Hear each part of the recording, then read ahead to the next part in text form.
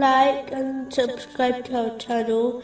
Leave your questions and feedback in the comments section. Enjoy the video. Continuing from the last podcast, which was discussing chapter 89, verse 16. But when he tries him and restricts his provision, he says, "My Lord has humiliated me." Greatness and true success is not connected to worldly things, such as wealth or fame.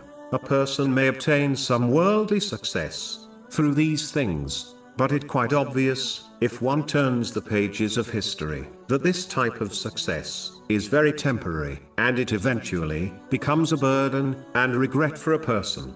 A Muslim should never believe that superiority lies in these things, thereby dedicating themselves to obtaining them, while neglecting their duties to Allah, the Exalted, and the creation. Nor should they look down at others who do not possess these worldly things, believing they have no value or significance, as this attitude is completely incorrect. In fact, the Holy Prophet, peace and blessings be upon him, has advised, in a narration found in Sahih Bukhari, number 6071, that the people of paradise are those who are considered insignificant by society, and concluded that if they took an oath on something, Allah, the Exalted, would fulfill it for them.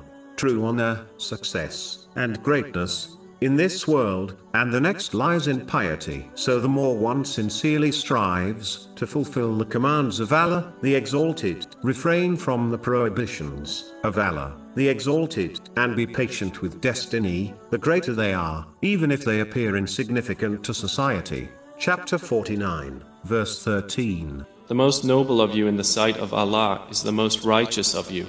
A Muslim should, therefore, search for true success in this, and not waste their time and efforts in searching for it in worldly things.